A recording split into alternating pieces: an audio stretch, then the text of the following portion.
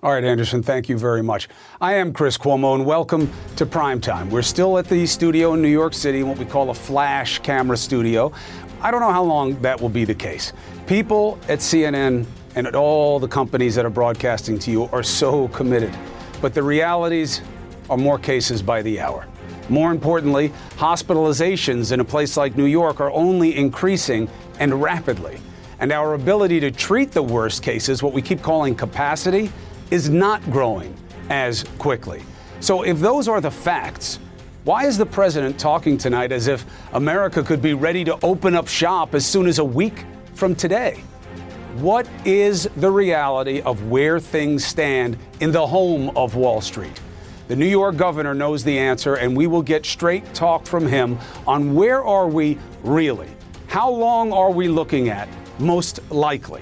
We also have the president's former acting Homeland Security chief to lay out just how hard is what government trying to do. How hard is it, okay? And what still needs to be done. Now, for the rest of us, we know the remedy for what ails us, don't we? We have to be informed, we have to be ready, and we have to be our best. So together, as ever, as one. Let's get after it.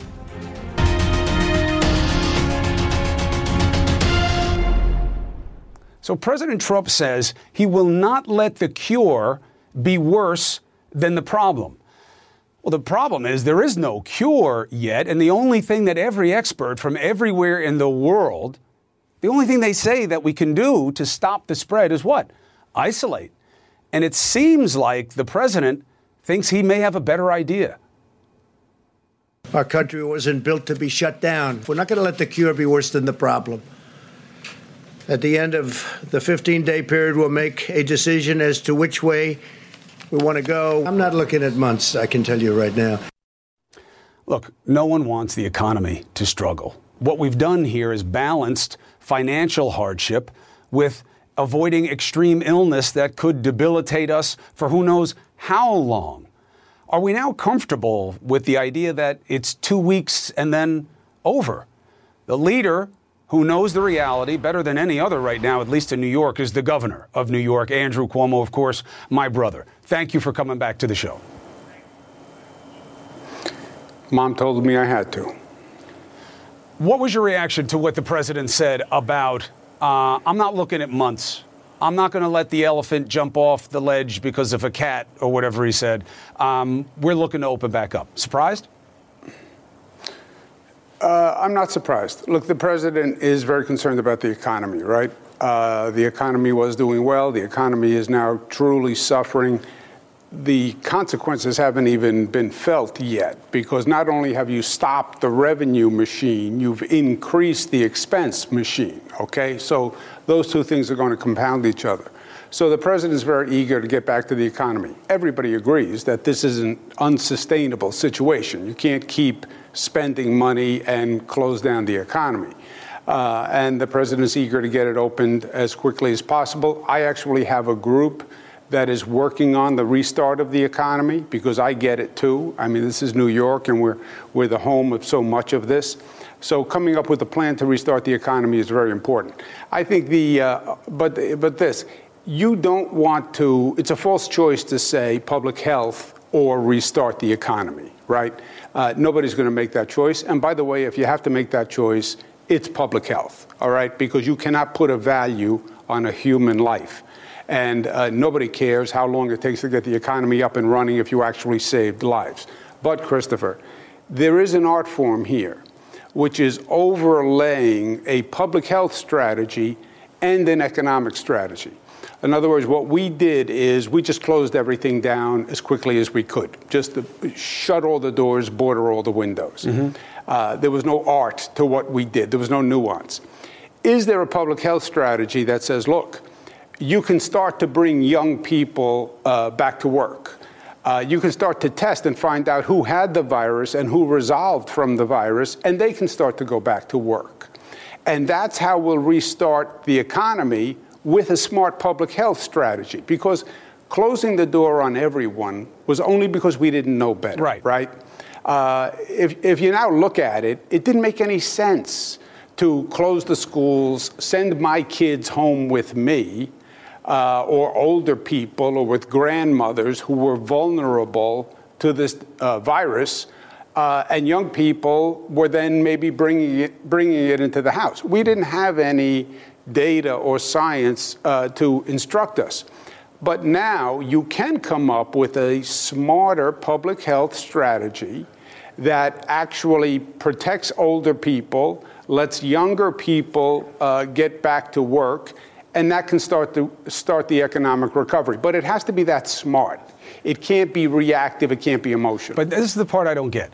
So from watching the coverage of what's going on in the state, the rate of hospitalizations seems to be increasing. So it seems like you're just starting to feel what this enemy, this war, is really about. So how can people make sense and reconcile these two things, that we're getting close to figuring out how to open things back up at the time that it seems to be getting even worse, and the idea that a month from today we may have the worst part of the capacity crisis, and the president saying he's going to reopen things in a week or so? It just doesn't seem like those can go together. Yeah, well, look, the so-called walk and chew gum. Do we have to think about restarting the economy? Yes. Do we have to plan for it? Yes.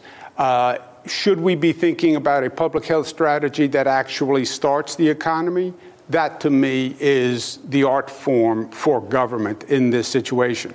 But what we're looking at right now is this wave of increasing cases. I just got off the phone with a new projection model that New York City was seeing double the number of cases every 2.5 days. That can take your breath away. That curve they keep talking about, that we have to flatten the curve, that's not a curve, Christopher. That is a wave. That is a tsunami. That's the scene in The Perfect Storm where George Clooney is trying to go up the wave, and he gives the boat all the gas he can, diesel he can, to try to get over the top of the wave, and the wave crashes over him. This wave is going to crash over our healthcare system. It will crash anywhere from 10 days to 3 weeks. From now. It is going to overwhelm the healthcare system. From now. It's going to overwhelm the healthcare system. And where we're going to feel it most, we can scramble and create beds. We'll have a staff problem because staff are getting sick, and we're doing everything we can to find reserve staff. We won't have the equipment, and we won't have the ventilators. I have been saying for weeks, we need 30,000 ventilators. I've been saying it publicly. I've been requesting from the federal agencies. HHS, Secretary Azar there, sent 500 ventilators. We need 30,000 ventilators. If you don't have the ventilator, a person who needs the ventilator will die without the ventilator. It's a respiratory disease. And we're not getting the ventilators. I've been saying, institute the darn Federal Procurement Act. So why do you think he doesn't do it? Demand companies to produce. Why wouldn't he do it? Because their theory is companies are voluntarily saying, I want to help, I want to increase production. General Motors is saying, I'll get into the ventilator business. That's all well and fine, and it is a nice thing, and the corporations are doing great things. But you can't manage an operation on this ad hoc basis of people saying, yeah, I'm really going to give it a go. Order the ventilators, pay for the ventilators, say this is how many I need. Why wouldn't he do it? This is where they have to go. I need to, because their theory of operation is public-private sector partnership. You've seen them at press conferences, Peter Navarro. Companies are coming forward and saying they'll do it anyway. We don't have to order them because they're doing it. It's a totally different theory of operating. All right, so let's do this. That's Governor, nice I'm sorry to interrupt you. I want specific numbers. Well, then don't. Then don't. If you're I know, but I have to take about interrupting me. I know, don't but interrupt you me. have Okay. a little bit of Pop's All gift right, where that's you what I'm just kind of keep going. Let me take a commercial, and then when we come back. And you don't.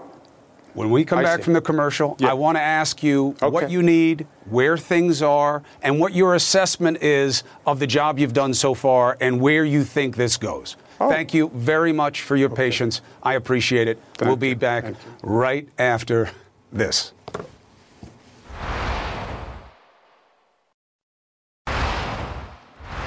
All right, we're back with the governor of New York, Andrew Cuomo. You talked about ventilators right there at the end of the first block, Governor, that they gave us 500. We need tens of thousands. What do you do? Yeah, we need 30,000. First, what I do is I say to Secretary Azar, look at the first word in the name of the department that you run. It's called Health and Human Services. Focus on health. You look at the projections in New York. You look at the hospitalization rate. Look at how many people are going to an ICU, how many people have to be vented, and tell me how we save these lives without the 30,000 ventilators. Second, we're trying to buy the ventilators all across the globe. Everyone's competing against everyone else, and that's why the federal government should step up and do it. Third, we're going to try an untested technology where we split the ventilator tubes. In other words, normally it's one ventilator to one person. Is there a way to take that ventilator, which is essentially you're the mechanic. Do you have enough power in the pump to split it?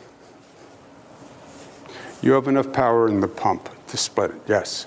But can you split that ventilator into two tubes for two patients, three tubes for three patients? They're trying things like this in Italy. The tricky thing is the ventilator has a set pressure, and normally you regulate the pressure to that patient's lungs, right?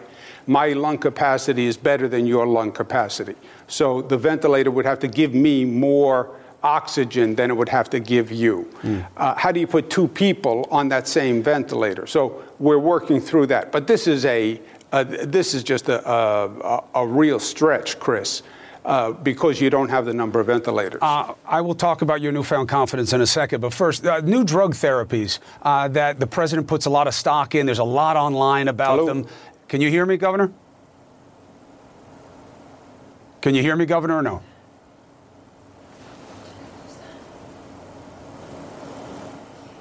Boy, this is a great chance for me to say some things to him. Do you hear me now? You never know with a politician if they really don't hear you or they didn't like where the questions were going. So let me see if we can get him back online. Governor, can you hear me? What happened? Can you hear me now? I lost communication with the PO. All right, let me do this. I'll take a quick commercial. We'll get him back online. I want to try to get you the information on, well, what about these new drug therapies? And where does he see it going in terms of how many weeks and months? And also, why are people paying attention to New York in a way that the president doesn't seem to? Why are so many of you resonating with what's happening in that state and, frankly, with this governor? And I'll figure out why he didn't like the question once it became a little uncomfortable. Next.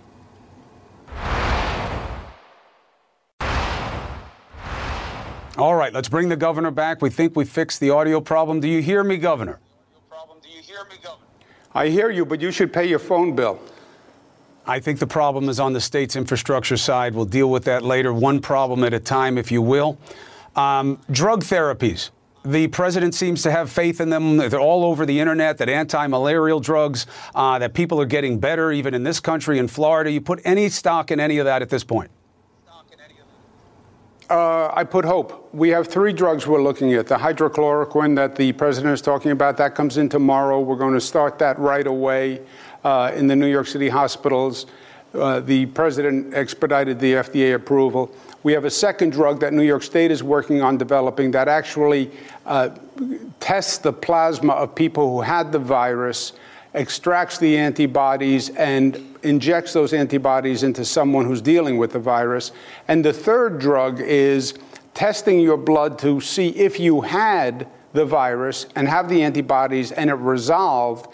That would let you know you had it, you're immune by most probability, and you can go back to work. So there's hope, but again, that all takes time, and there's empiricism in that and testing and protocols. Tony Fauci has talked about that. I actually would like to take a turn to that quickly. What is the straight talk on what it's like working with the White House right now? I've heard you be deferential to the White House and saying, look, we're trying, we're doing it. But it seems like your needs are not decreasing. at the kind of rate that you need them to deal with what you call a tsunami. What is the reality of dealing with the White House? Straight talk. Yeah, I always do straight talk. And I would disagree with your use of the word deferential, but it's your show. Don't forget it. I've been very clear with the White House. Don't forget it. Yeah, it's hard to forget. I've been very clear. I have an immediate problem on the equipment for this wave that is happening. PPEs, gowns, masks, most important are the ventilators. And there has been no response. There has been no response. And that's why I said right here, looking at the camera on your show, to Secretary Azar, he has to be responsible here. Tell me where I get 30,000 ventilators. Because, Christopher, people will die who need a ventilator. They will be mostly elderly. They'll have an underlying illness. That's true. But some can be younger, like Anderson Cooper's show showed us. You can have an underlying illness, be recovering from cancer, be younger. You'll need a ventilator, and you won't get it. We're trying this splitting mechanism, but we shouldn't be here. Just order a company to produce the darn ventilators, and that's it. And when we get to 2 weeks, and you have people in hospitals who are dying because we don't have ventilators, that's going to be a national tragedy.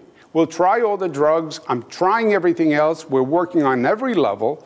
But it comes down to having the ventilators, and you have them or you don't. What is the day like for you now?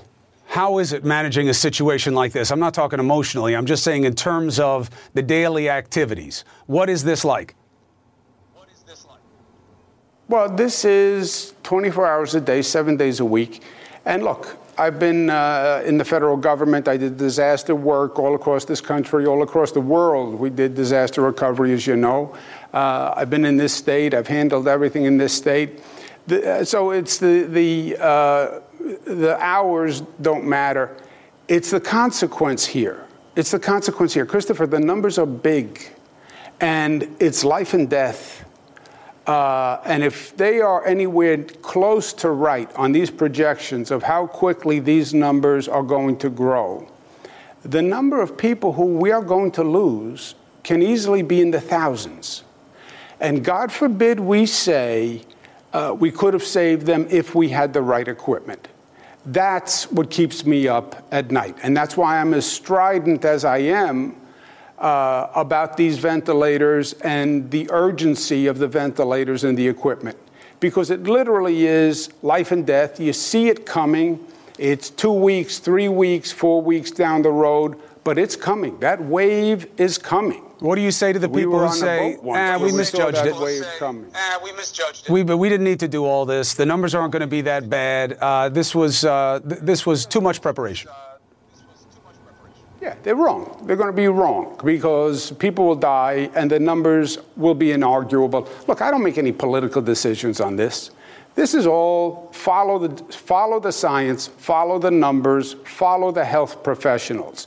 You look at those numbers increasing every day, doubling every 2.5 days. Just look at the trajectory. Just dot, dot, dot, dot, connect the dots, right?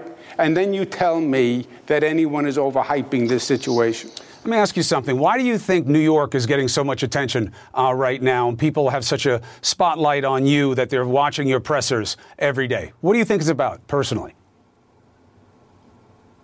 I think it's because New York, we have this density. We are the gateway to the world. The disease came here. The disease is growing here faster than anywhere else. So just on the numbers, New York is the epicenter. Do you think that when you assess this, people who don't know you, obviously you raised me, so I understand how you do things because you taught me. But in assessing, what was the right move that you've made so far, and what was a wrong move that you've made? Because the president talks about learning things, and then he talks about washing hands. I don't know how profound a lesson that is. What have you learned on your level? Yeah. First, thank you for the compliment. I don't want to be have total association with you, frankly, in your show, because I don't need all that negativity. I'm generating my own negativity. Thank you very much. Not right now. You're the man right now. Why is that? Yeah, the best, because I'm your brother. That's why. That was my suspicion. The best decision was... Go ahead. The best decision was closing everything down, which politically may have terrible consequences, but so what? It was the right thing to do. That's what Pop taught us. You do the right thing. Closing everything down was the right decision. The worst decision, which is a lousy question by you, is probably coming on your show, frankly. What have you learned in terms of what you could have handled better sooner? Because that seems to be the lesson, is that states were listening to what was being said from the federal level. What is the lesson there for how to prepare for the next wave that you'll do differently? Every disaster has its own little hidden trick in it. This one was medical capacity, medical equipment, and these ventilators. I did not see, no one saw these ventilators coming and the urgency of ventilators and how many ventilators we have in this country and how many we can make. So that, I don't think anyone saw. I was watching China, and it was inevitable that what was happening in China was going to happen here. There was no theory that their immune systems were different than ours. We started very early on, Christopher. I started very early on getting ready, preparing, blowing the whistle, blowing the horn, making the case. The ventilators, not having the ventilators and not being able to get the ventilators and the PPE equipment, which the federal government could help us with. That is the greatest frustration in all of this. Well, you got to get it right, because there's going to be another wave, right? That this will, if you look at the models, it goes down, but it comes back. Not to use 1918 as a go-to, but obviously that was the huge miss in that situation. So how do you get to where you need to be, where people don't live through this a second time the same way? Yeah, I'm old, but I wasn't here in 1918. But you're right. The medical capacity. You know, we have a healthcare system that is basically a private healthcare system, right? So they have private economics. They have capacity that they can sell. They don't build beds as backup beds. They don't build additional ICU beds for a public health emergency. These are expensive beds. It's expensive real estate. So they don't have a backup public health equipment stockpile that's worth anything, or a backup medical capacity. That has to change. That has to change. So it's going to get worse. The hospitalizations are increasing. You want people to know that, even though it's a tough message to deliver.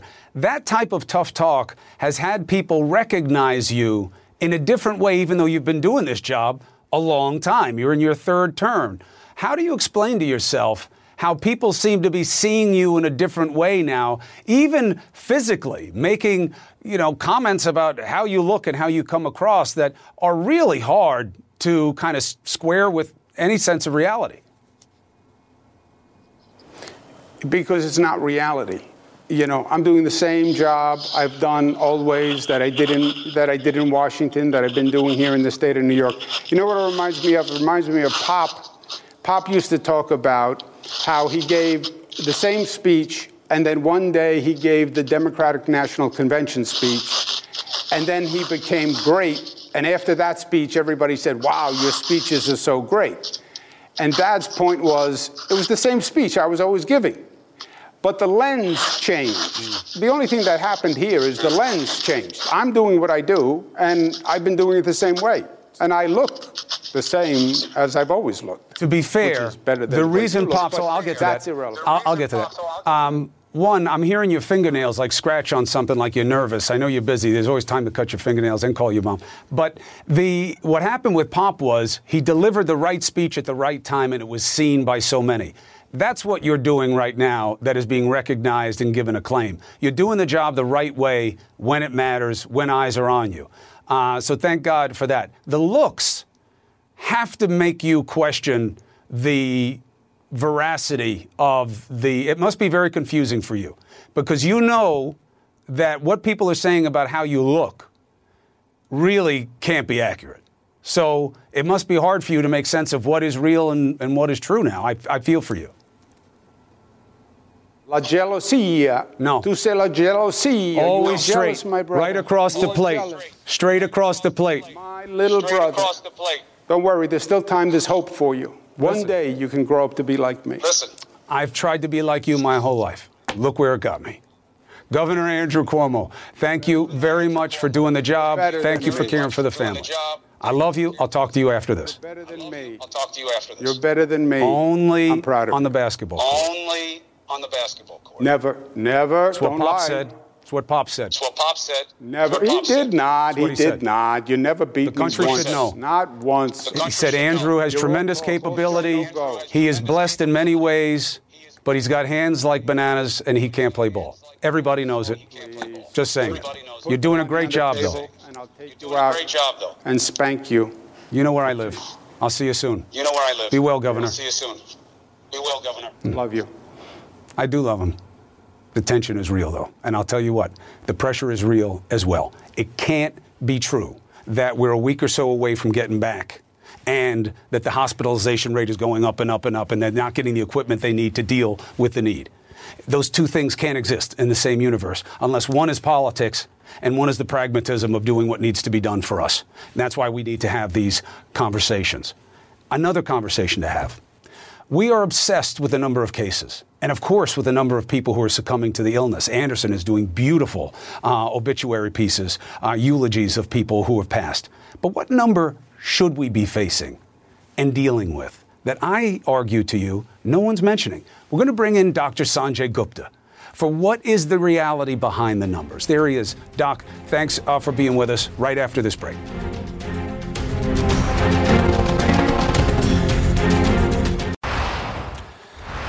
All right, staying informed, being prepared. That's why the data is important. Dr. Sanjay Gupta is here to help us. Thank you, Sanjay, as always. I am in awe of you always, but the way you're going right now, when you know how long we still have to go, impressive. Now, let's deal with the context. The president says, I'm not looking at months. We're looking at getting back online. I just had my brother on. He says he sees a tsunami coming in 3 or 4 weeks. Those two propositions don't exist in the same universe. What did you make of it? Yeah, I mean, I think, look, if any public health official, anybody who's looking at this data, the data that we do have, is being honest, they would say that there's really no way. I mean, first of all, as we've talked about, Chris, we are behind the curve in terms of testing. And what I mean by that is not just the inadequate testing. It means that people who are testing positive now were likely exposed several days ago, took a few more days to get their test results. It could be 10 to 14 days behind. Right. So we know during these last 10 to 14 days, there's been more spread. So if anything, the numbers are going to go up. But keep in mind, it's not just the numbers going up. It's the pace at which they're going up. It's the inertia of all this as well. That's what the social distancing is supposed to address. Take some of the fuel out of the fire of this inertia. So I don't see any way that you could reconcile those two things. I mean, I know it's painful. I mean, and it's a tough balance. But from a public health perspective, I think it's very clear. The numbers and what we look at. I have obviously, we're very limited in our resources now, how we're broadcasting. So I'm going to be using this whiteboard to put some numbers up for people. In New York, there are 20,875 positive cases. OK, here's the metric I'm not hearing enough about that I want you to discuss. 13% of the number of 20,875. That's the hospitalization rate. Isn't that the number that really matters? Who's in the hospital? And then conversely, whose case has been resolved? We don't hear about resolved cases. Yes. And the hospitalization rate seems to get short shrift to the case number. Help me make sense of it.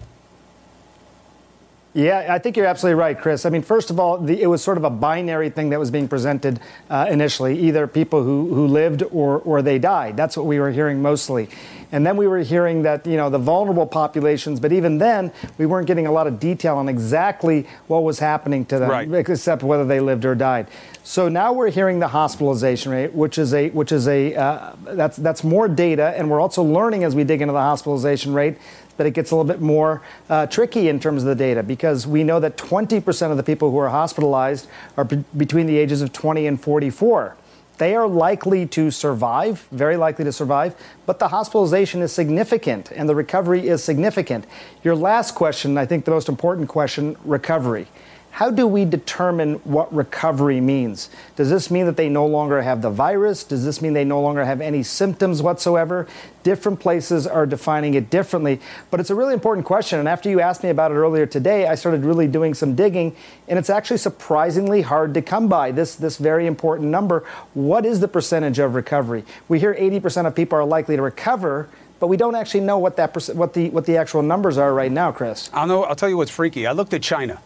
Because China did this, and I'll put the numbers up for people. 81,093 cases, okay, confirmed. 3,270 deaths. Then they had this number, 72,703 patients cured and discharged from the hospital. So at once, that gives you hope that, wow, 72,000 of 81,000 were cured and discharged, and there's some lingering cases. But then, Sanjay, 72,000 of 81,000 cases had to be hospitalized?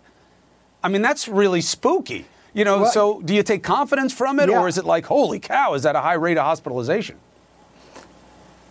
Yeah, no, it's a good point. I sort of take just the former from it, because I looked at some of that data as well, and it wasn't clear to me that they were all hospitalized. Some were seen in the clinic, some did get additional treatment. Mm-hmm. I don't know, but that's 88% roughly is the number that you're quoting there, 72 out of 81, and that's good. I mean, that's even higher than we initially heard, because we were hearing that it was closer to 80%, and about 15% were in critical condition, 5% 15% in severe condition, 5% in critical condition. So these are actually a little bit better numbers. But yes, what we're hearing in the United States is about 12 to 13% of people who are getting the coronavirus are being hospitalized. The biggest age group there is people 65 to 84. But again, the 20 to 44-year-olds, that was the second biggest age group here, about 20% of the hospitalizations. Small data, we're still collecting it, but I think that's the best data that we have right now. And we got to better define what it means to be recovered. Because recovered like back to 100% normal or just out of the hospital, I think we're going to have to more clearly define that. Hey, Sanjay, you were right about the young people. We're now knowing they're about 40% of the cases. Now we hear the president saying maybe they get back to work. And you're right about this, too. We've got to track the right data to get a real read on where we are. Thank you, my brother, for the strength and for the consistency for the audience. Appreciate it. Now, strength and consistency. That takes us as a lever to what the federal government is doing. We have a great guest for you tonight, the former acting Homeland Security Chief. He will tell you how big a job this is and what we're going to need to see to get through it. Next.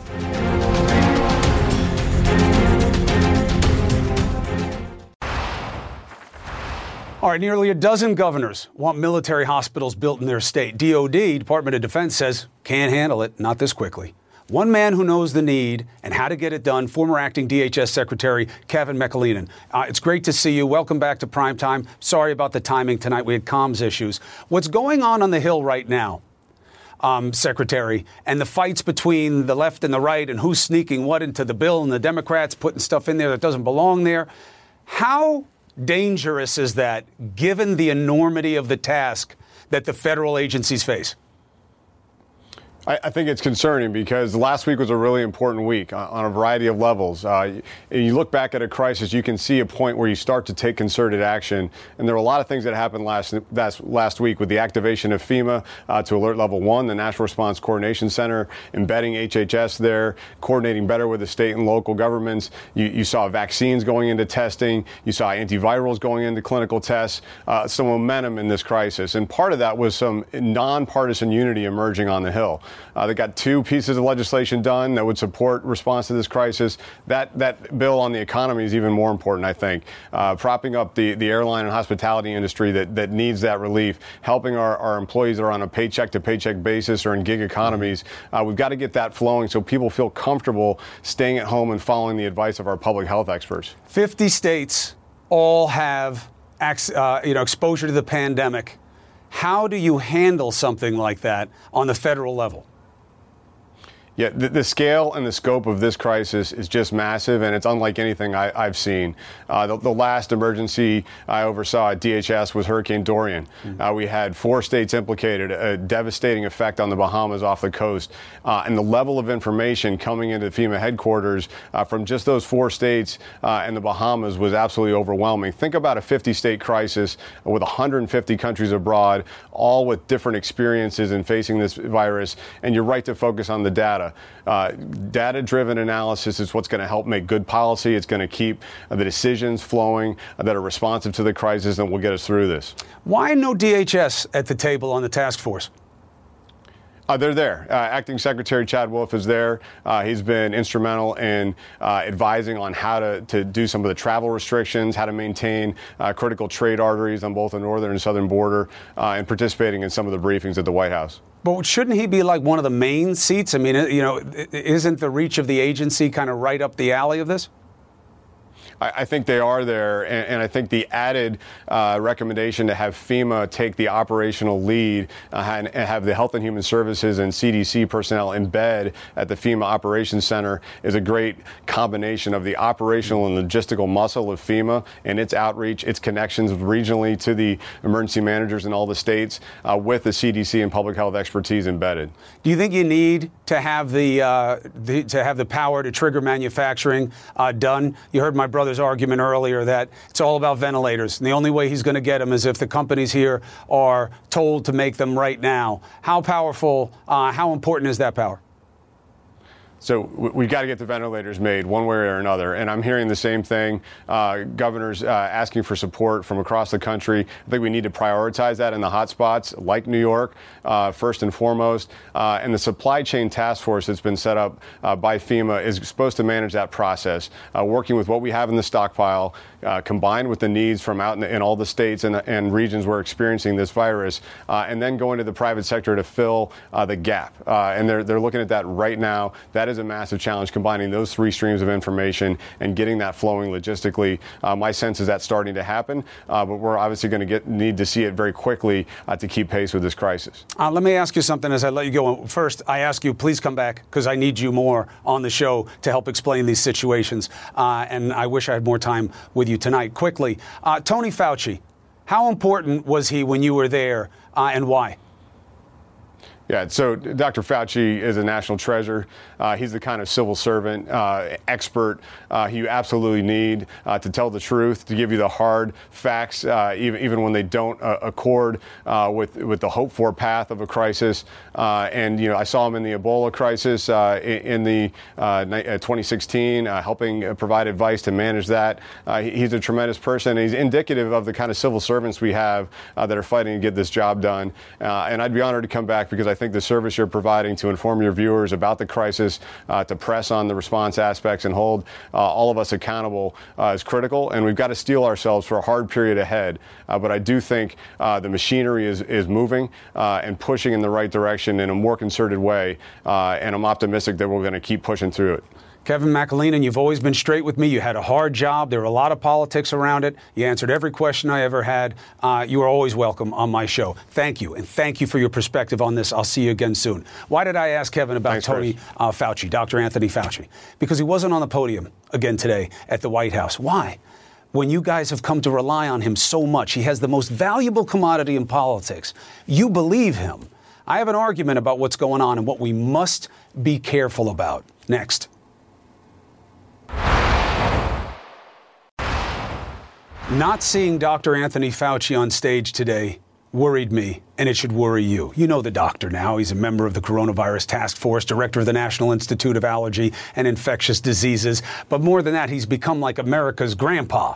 He gives conscience and comfort and fact to this country, and uniquely so. Instead, today in his absence, we got this. Where is Dr. Fauci right now? Why is he not at this briefing? Will he attend future ones? I was just with him for a long time. And he's at the task force meeting right now. We have a task force meeting. He was there. Does he agree with you about the need to reopen the economy soon? Well, he doesn't not agree. He doesn't not agree. I don't know what that means, but it doesn't matter, and here's why. Is Dr. Fauci important to our economic decisions? No. Why would we make Fauci a foil to Trump? Why would we not want to do that? Do you know what's more dangerous than COVID? Telling the truth about Trump as a member of the executive branch. No one survives that. Why put Fauci in a position of having to admit that Trump is wrong or lying when we already know that to be the case? You literally sometimes leave Fauci with no good answer other than, what do you want me to do? The answer to his question is, help us get through this. Fauci must be kept bigger than the politics of Trump, just as our collective well-being has led us away from the petty gripes and calls from coast to coast for lawmakers to be not right or left, but reasonable. Why? More people are getting sick. I do not see how we get through this any better or faster without Tony Fauci present and up front. So let's test Trump's truth abuse directly. And let Fauci have the power to test solutions to this pandemic. He needs to be on the podium. Thank you for watching. CNN Tonight with D. Lemon starts right now. Now streaming exclusively on Max, a new CNN flash doc about the album that has Nashville talking, Call Me Country. Beyonce and Nashville's Renaissance. Watch it at max.com/callmecountry. Max subscription required.